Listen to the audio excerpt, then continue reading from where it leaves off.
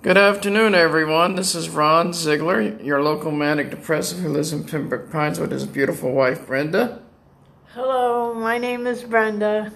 And you've been with me how long? 22 years. And we both have mental health conditions. And another condition I have is alcoholism. Today's word is alcoholism and alcoholic.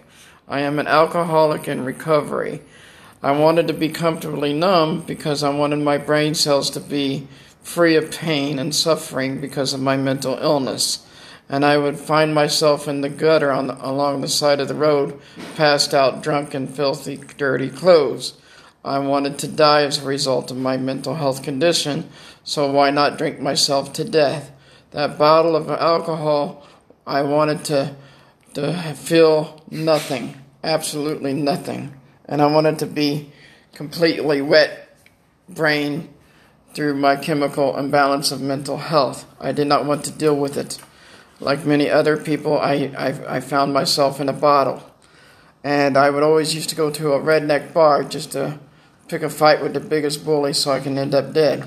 And it never happened. I ended up being friends with the bully. And then I became a bully as a result of my mental health towards my family. And I made them vindictive personalities as a result of my bulliness through my mental health and alcoholism. And I was a raving, mean-spirited drunk, and I didn't know how to calm myself.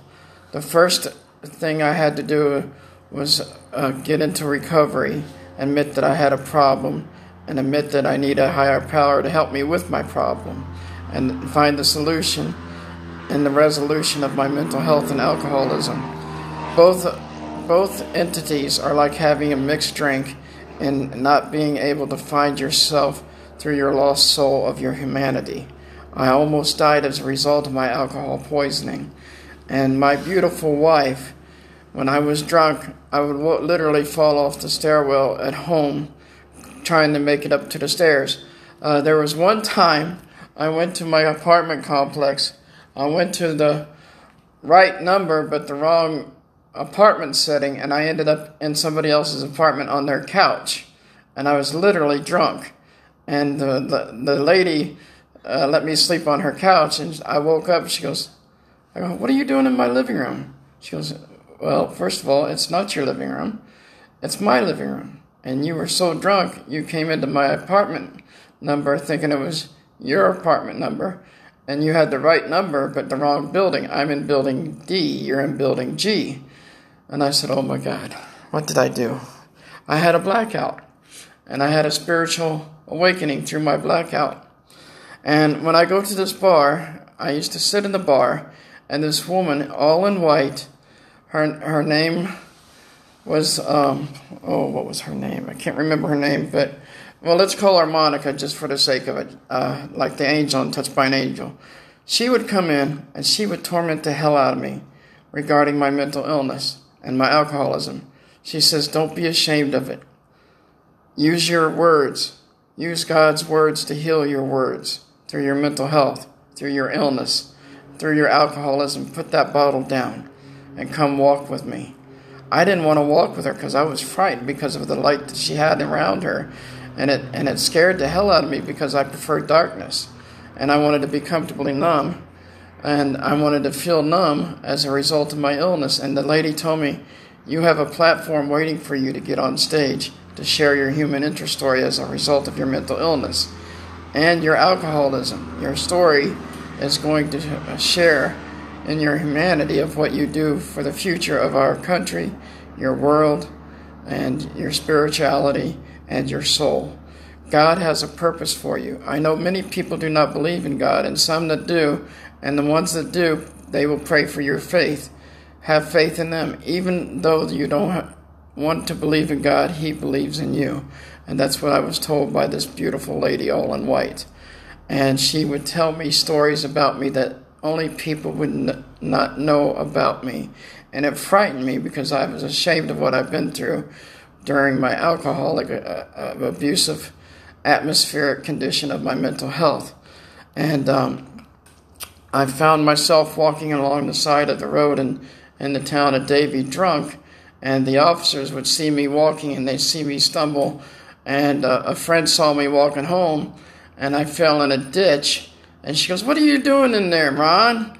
I said, "I fell. I was drunk. And look what I found. I found $80 in this ditch. Maybe it was a sign to go back and drink." Nope. I took that money, and I took my girlfriend out, which is my wife now, to a nice dinner. And I told her I have a problem with alcohol, and I need to get help. Admit that you have a problem with alcohol. Admit that you have a problem with drinking.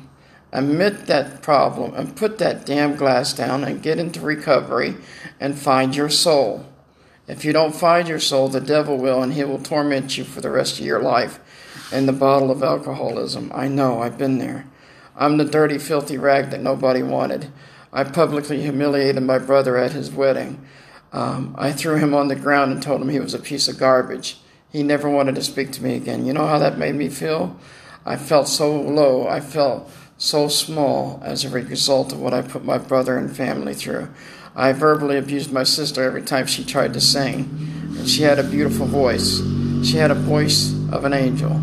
And I wouldn't let her sing. And then there was my other brother, who I tormented at 5 years old and put him in a dryer and said it was a spaceship and he could take off in it. I did some horrible things to my family. And then I would verbally abuse my mother and my father to the point where they had no idea but to put me inside an institution to get well. They were sick of it, and I ended up in a program called Faith Farm Ministries, which delivered me of my demonic influences on my alcoholism. And I have been set free as a result of that, and I thank the owner, whose name was Pappy, who owned the Faith Farm Ministries, and died later on in the years. But he told me that he will see me in heaven as I sit on the stage or on a TV talk show or on a TV series, sharing my story as a way to program my lifestyle into a recovery to benefit my mental illness and get rid of my alcoholism. Yes, I am an alcoholic, and yes, I am in recovery, and I thank my higher power, which is God. If it was not for God, I would have been dead a long time ago. I hated God, like I said in previous podcasts. I hated him with every fiber, and I call him the most horrific names that you can think of.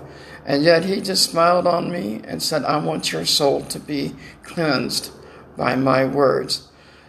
And he said, "I will give you my talent, and you will use your talent, my talent, through his talent, to become an inspiring mental health consumer at large with a history of alcoholism and mental illness."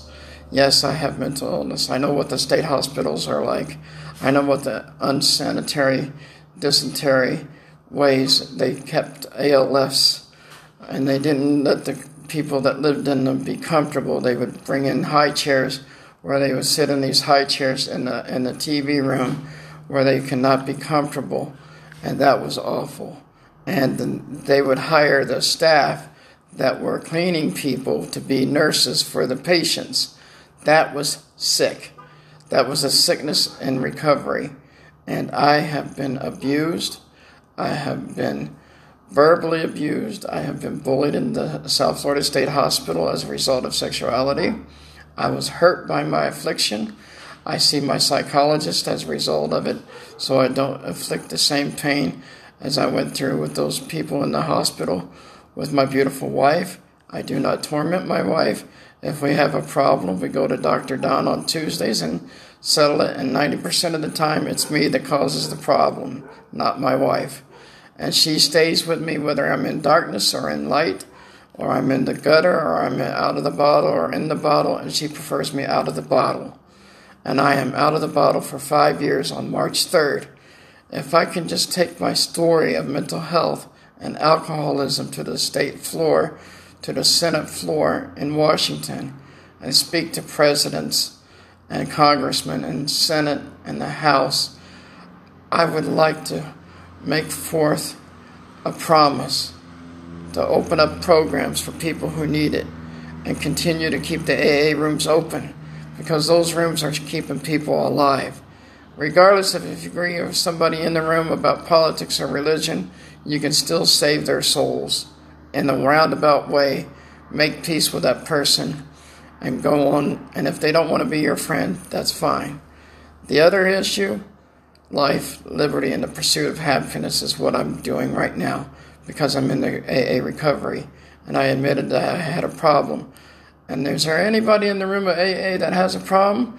I said, that's me. I'm Ron Ziegler. I have the problem. Can I admit it? So they said, yes, Ron, please share your story. And it begins like this. I'm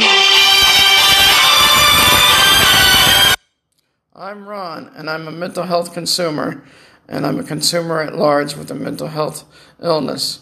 So please help me stop this affliction and help me save souls in the interest of humanity for their reality to be in recovery. Real recovery, not fake recovery. Not that fake recovery where you can hide in the bottle and still go to the rooms of AA and say you're clean when you're not. That's not what I want. I want real recovery. I want real recovery in the flesh of my humanity. And that's what I want. The dignity, the integrity of the human spirit to live long and prosper in the image of my mental illness.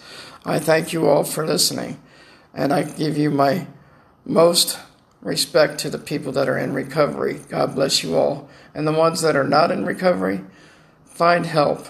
Seek out a pastor, a psychologist, a therapist, a psychiatrist. They're all there. Even your plumber, even your carpenter. And I have the best carpenter of all. I have Jesus Christ as my Savior. And I would want nothing more out of this world than to have everybody know my friend in heaven because he saved my life. Thank you.